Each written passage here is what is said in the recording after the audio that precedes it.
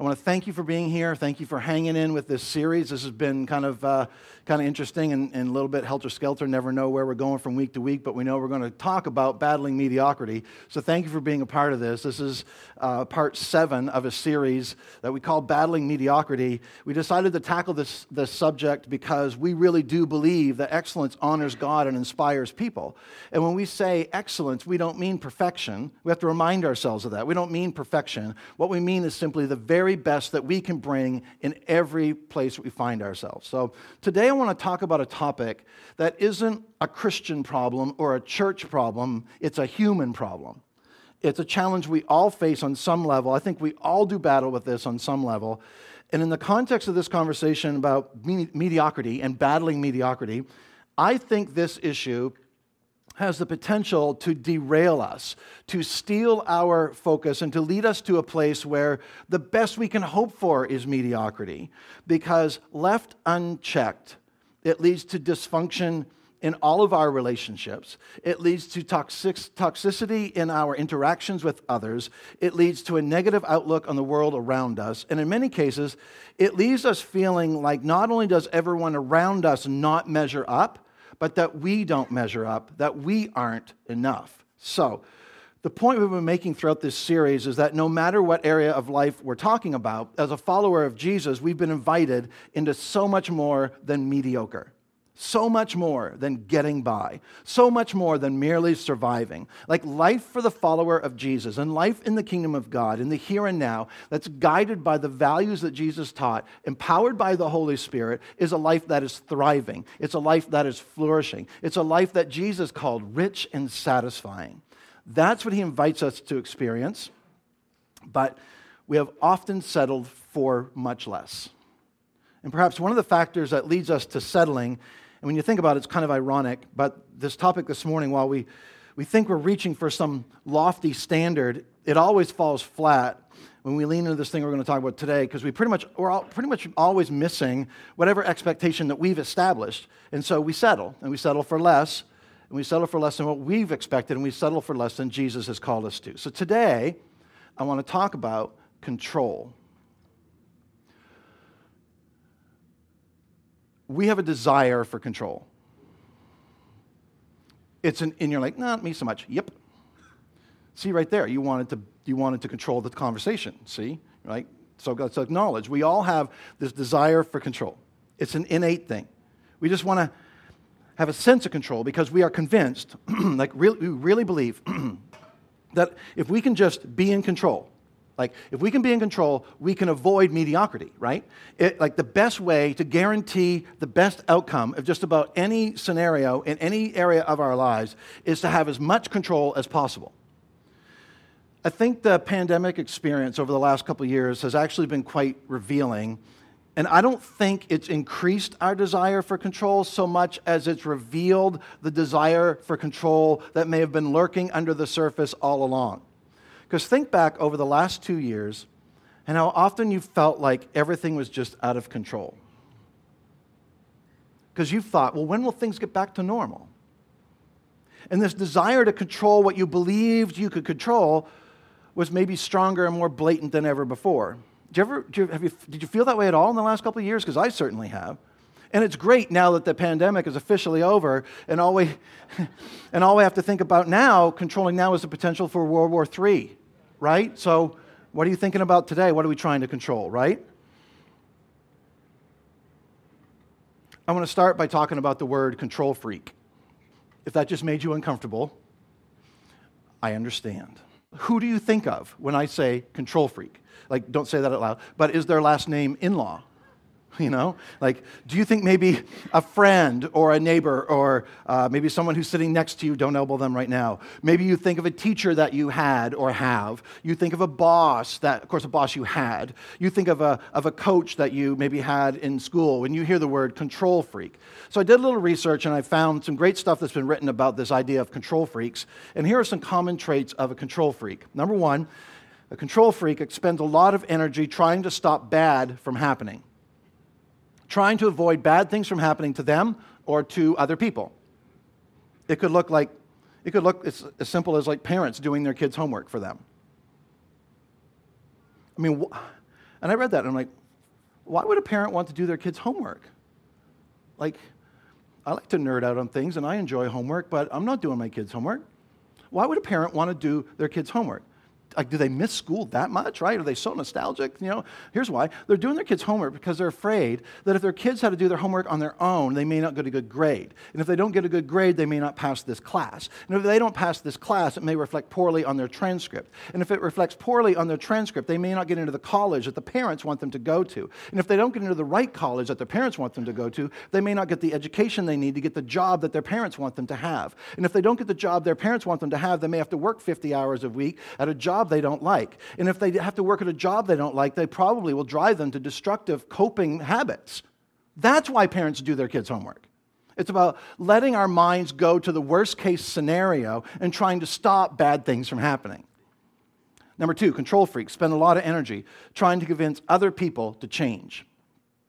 They're trying to convince other people that they need to change. Oh, they need to do this. Oh, you know what she needs to do? Oh, you know what he needs to do? You know what the church needs to do? You know what my boss needs to do? Control freaks want everyone else to change, but in their minds, the last person that needs to change is themselves. Here's another one.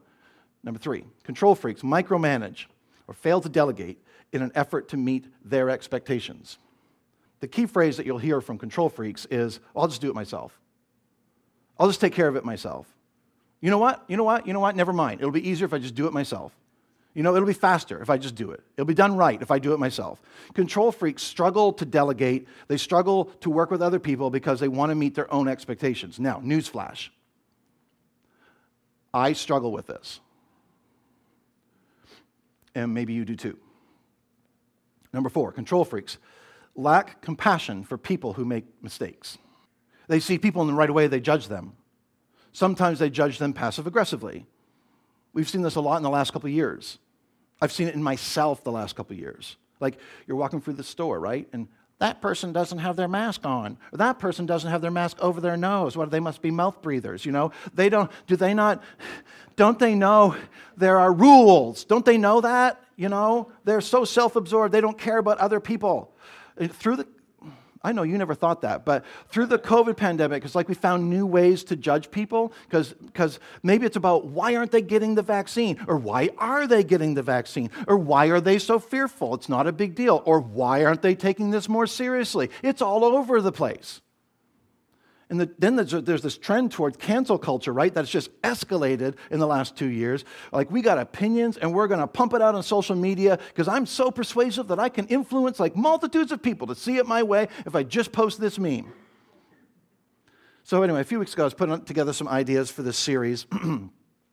So back in January, in the first Sunday in January, I did one message on battling mediocrity, and I wasn't planning for this to be a series. But then I got some feedback from some of you and decided, okay then, let's spend some time talking about this and talk about various areas of our lives. So when I teach in a series, I like to kind of map things out for a few weeks because I'm a bit of a control freak. And usually I'll just jot down some major ideas for like major topic ideas and then kind of add the content bit by bit. So I've known for a few weeks that I wanted to talk about this control thing.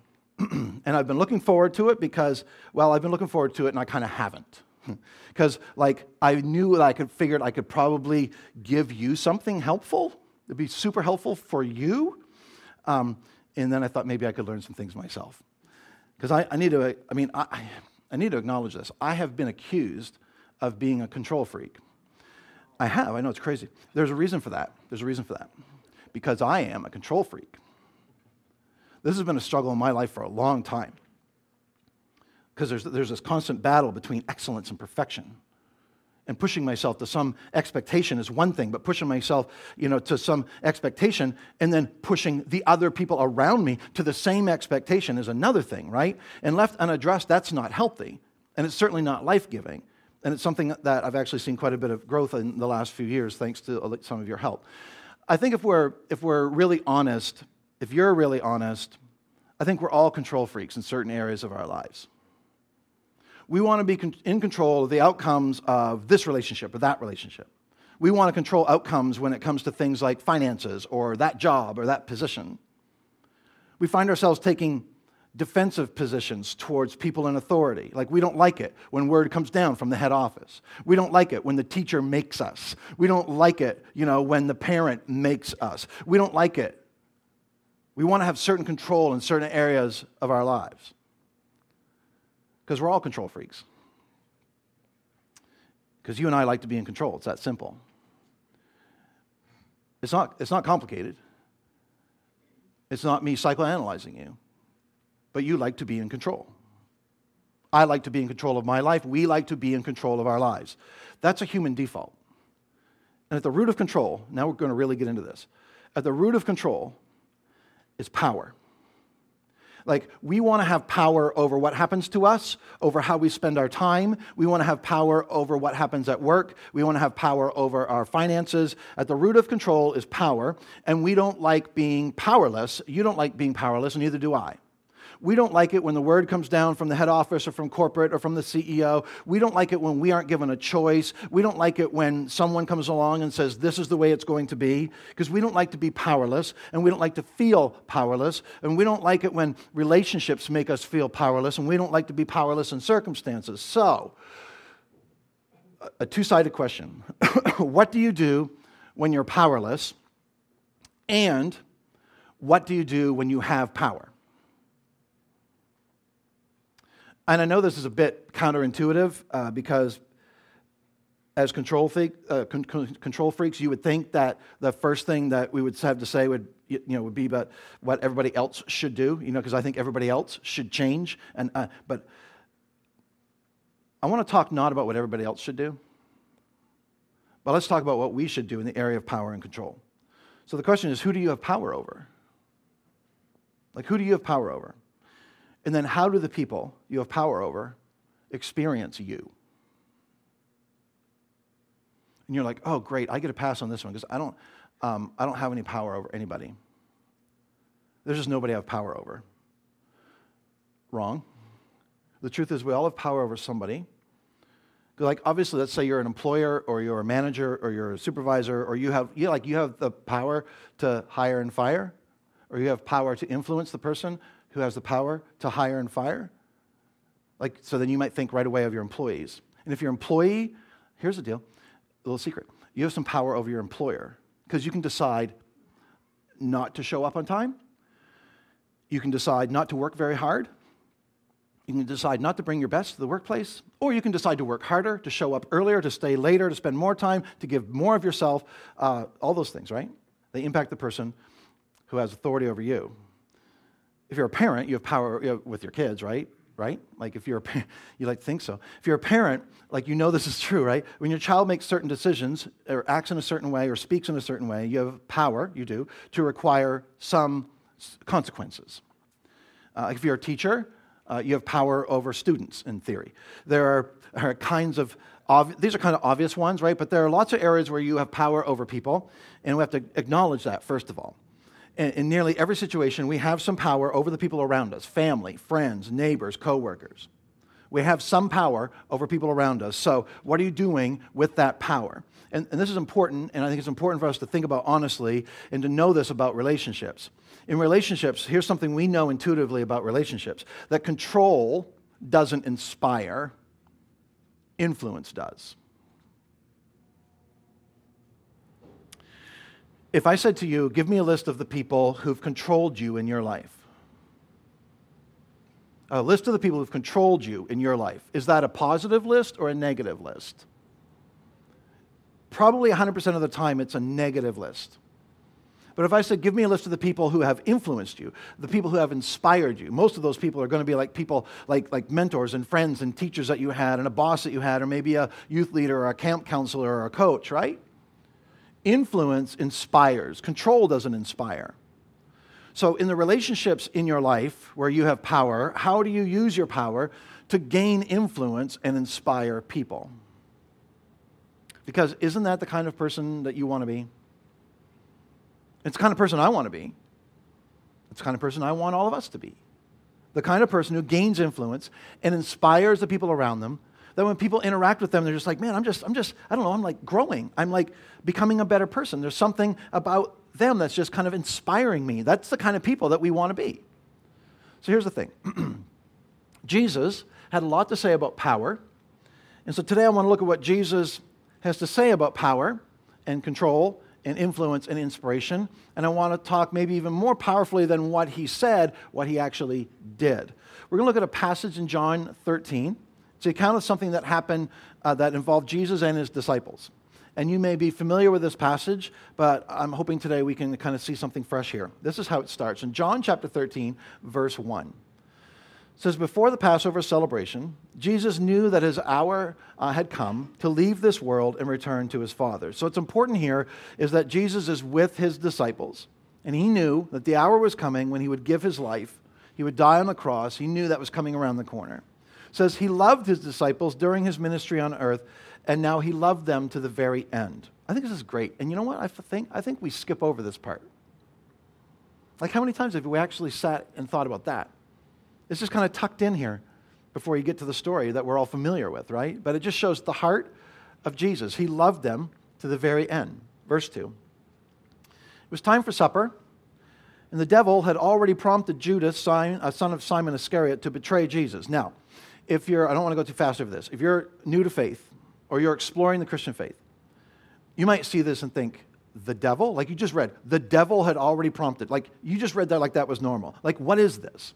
What is it about the Christian faith where they believe in a devil like this? So let's just think about this for a moment. You've experienced evil thoughts, either something that you thought and acted on, probably something you know isn't right, and you would even admit, yeah, that was wrong.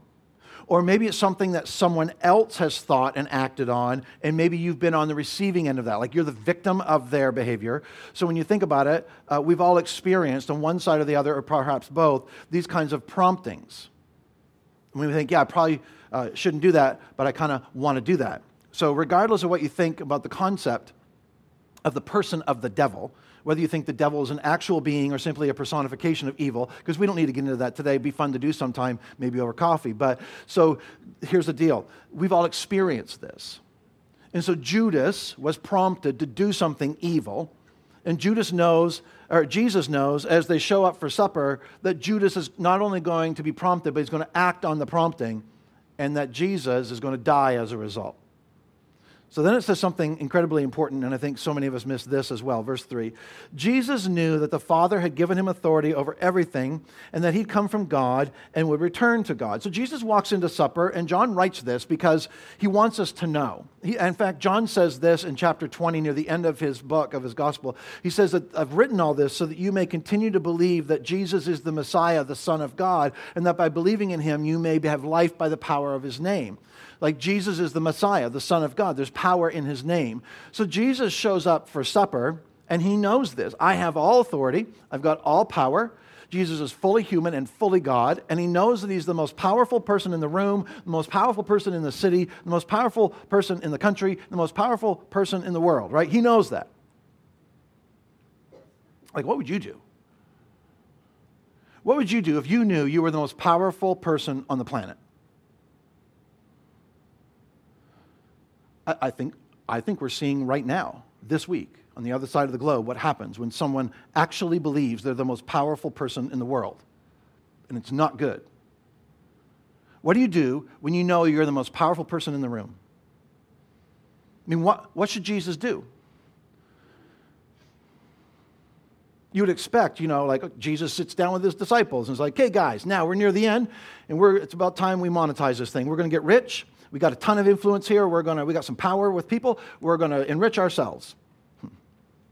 Or Jesus sits down with the disciples and says, okay, the time has come. We're going to become political icons. We're going to become kings. I mean, I'm all powerful. You're my inner circle. It's time, Or Jesus sits down, and at the very least, would he not sit the disciples down, the other 11 disciples, knowing what he knows? Wouldn't he say to them, like, guys, you may not know this, but Judas is going to betray me, so I think we should take him out back and show him what real power is.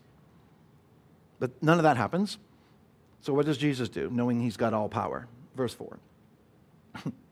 So he got up from the table, took off his robe, wrapped a towel around his waist, poured water into a basin, and he began to wash the disciples' feet, drying them with the towel he had around him. So think about this. Jesus comes into the room. he's got all power, all authority.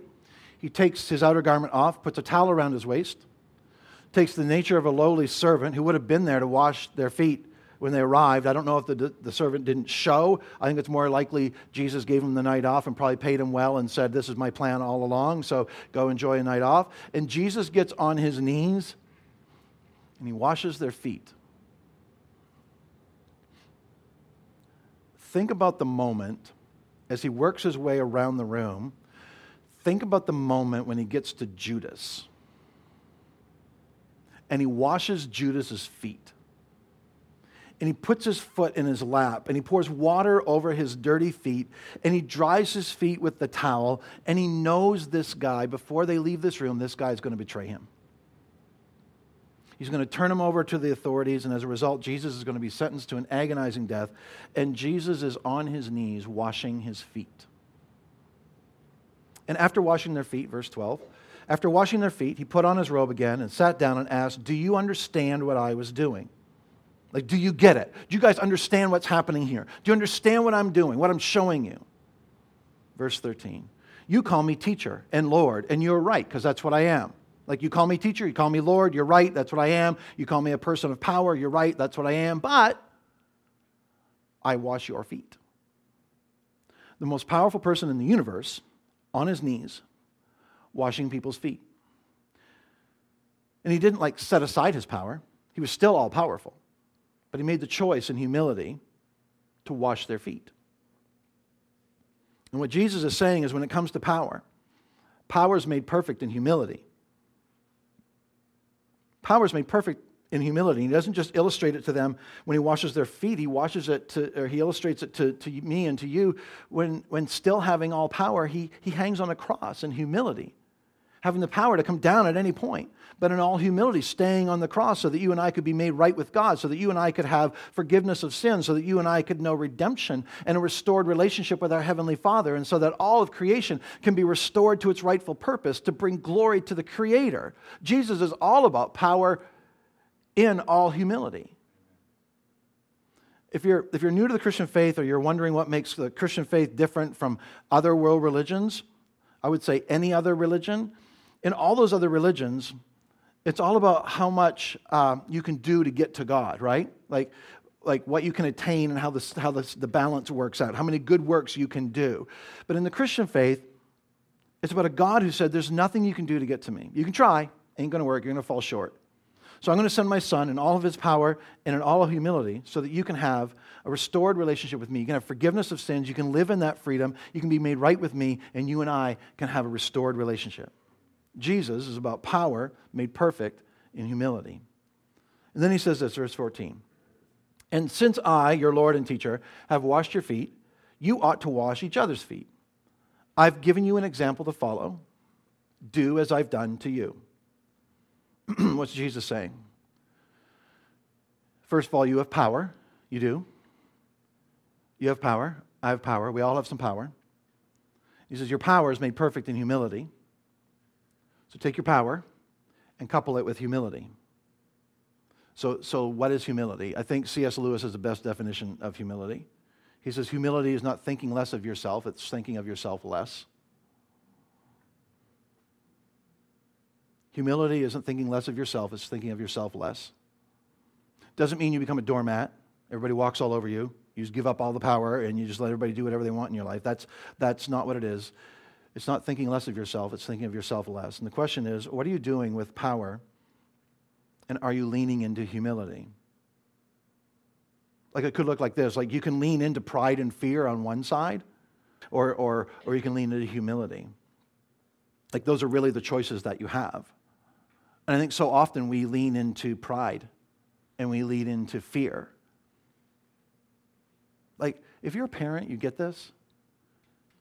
Like, we lean into pride because we want our kids to, like, turn out a certain way, and, like, we have success defined for them in a certain way, or maybe we're afraid, and we're afraid, like, something's going to happen to them, or we're afraid they're going to get hurt somehow, we're afraid that they're going to make a mistake, maybe, and bring shame to us, or they're going to bring real consequences on themselves. It's pride and it's fear.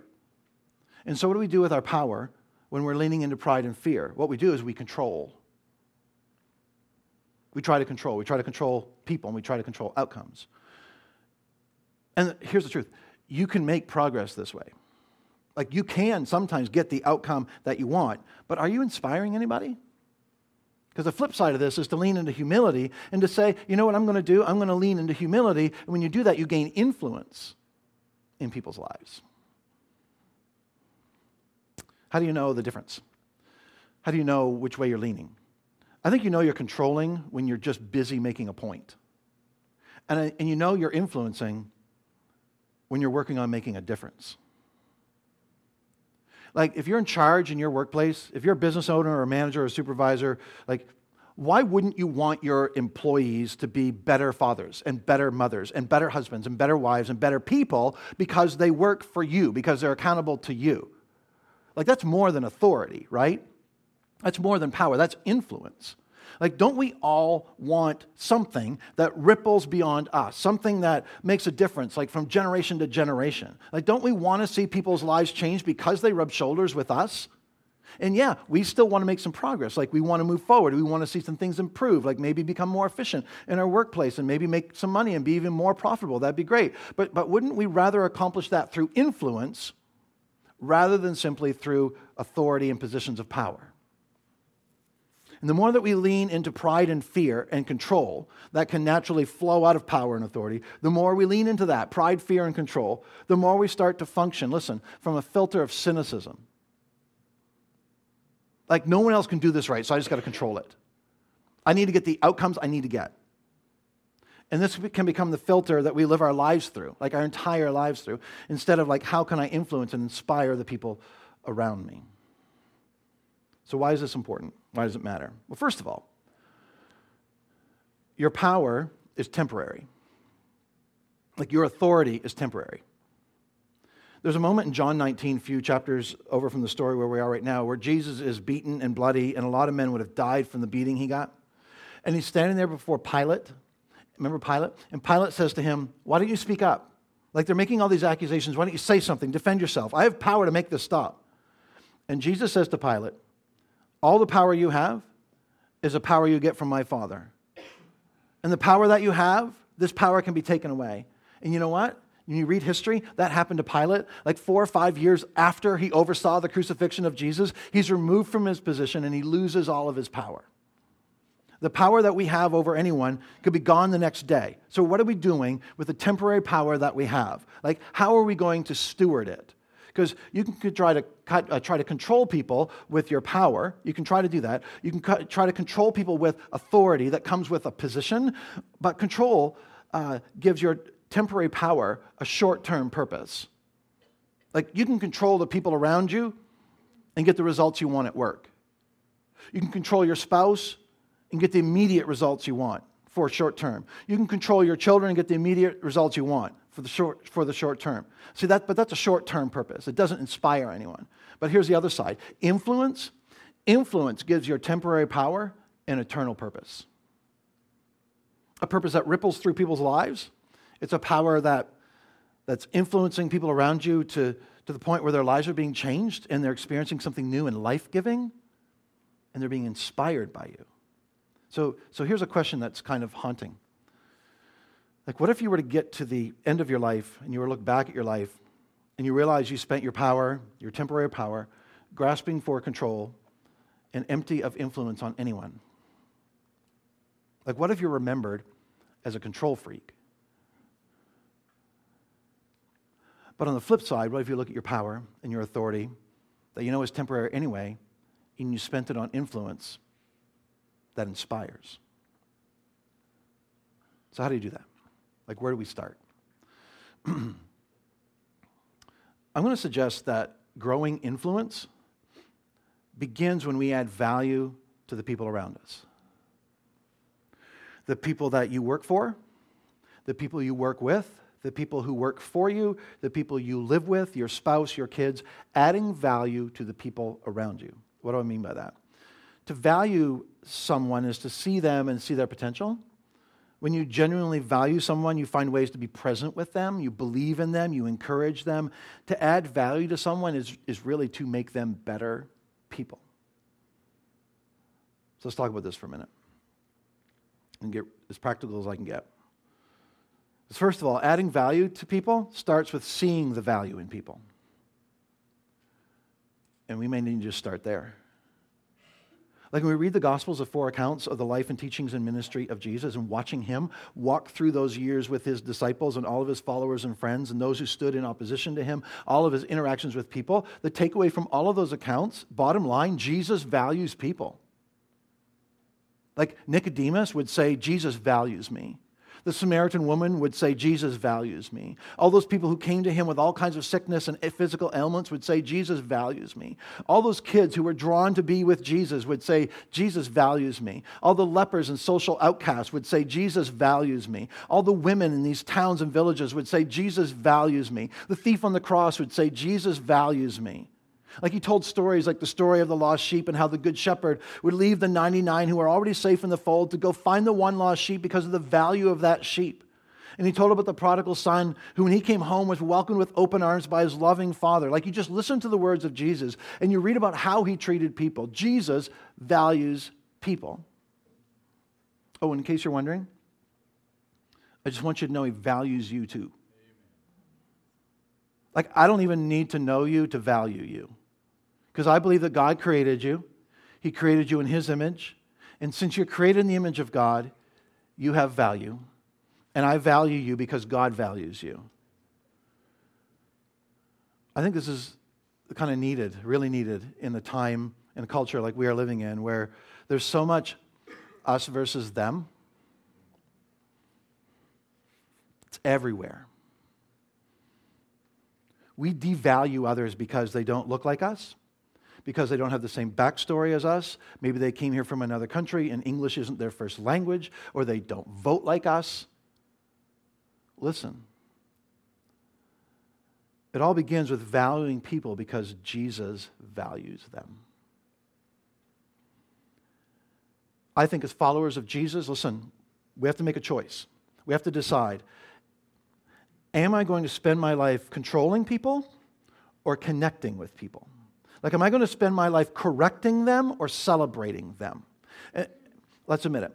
The church has a well-earned reputation of being controllers and correctors. Like, we have leaned hard into that accusation, all right? And I think we would be much more effective at living out the values of the kingdom of God, as Jesus taught us, if we would start valuing every person, period, end of story, no questions asked, valuing them with the love of Jesus. That would be so attractive to a world that's looking for value in all the wrong places.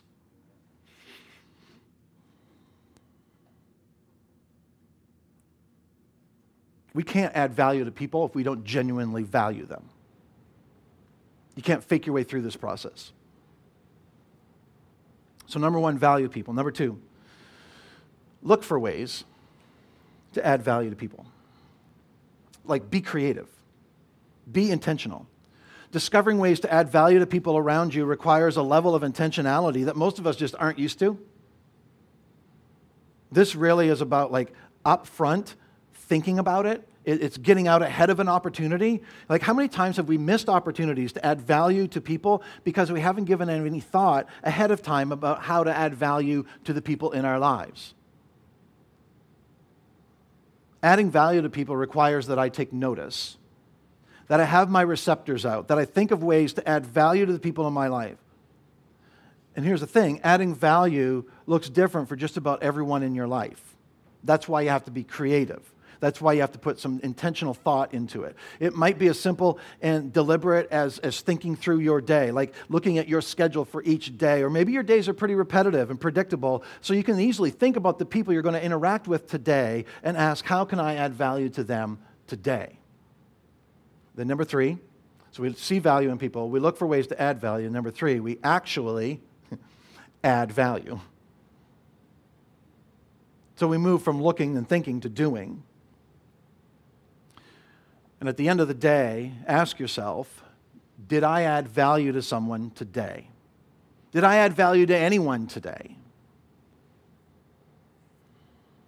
This is different from control.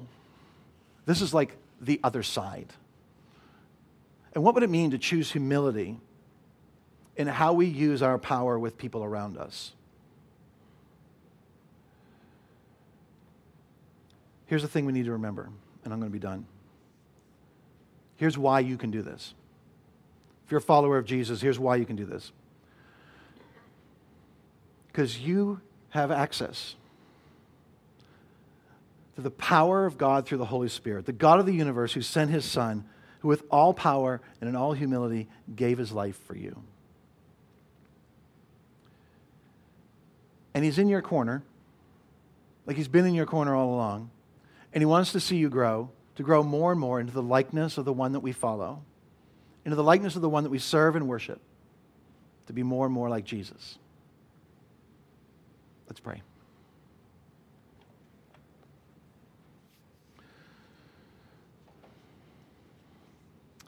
Heavenly Father, we come to you this morning as we talk about control, and we just acknowledge, I'll just speak for the people in the room and for all of us, we just acknowledge our utter dependence on you. Because we'd like to think that our plans are great. Because we've thought things through, and we're pretty smart people, and we've got it figured out, and we know what's best. But the truth is, and the Scripture says that your ways are not our ways, and your thoughts are not our thoughts. So we just want to be clear that we trust in your ways, and we trust in your thoughts.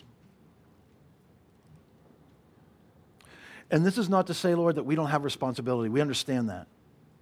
That we have a responsibility to act in a way, to make decisions in a way that reflect the character of Jesus, that reflect the values of his kingdom, that reflect the will of the Father in our lives. So, Father, show us what it means for each of us. Show us what it means to guard our hearts from the pride of thinking that we know best, to guard our hearts from the arrogance of thinking that we got everything under control, to guard our hearts from thinking that if we could just have our way, things would work out great. Show us what it means to guard our hearts, because we understand that it's from our heart that determines the direction of our lives. So this week, through your Holy Spirit, help us to see the opportunities you put in our lives every day, throughout the day, to add value to the people around us. Lord, may this become a way of life for us, to add value to the people around us simply because they're made in your image and they matter so much to you. And in this way, we can know without a doubt that we are living out the values of the kingdom of God. And we thank you in Jesus' name.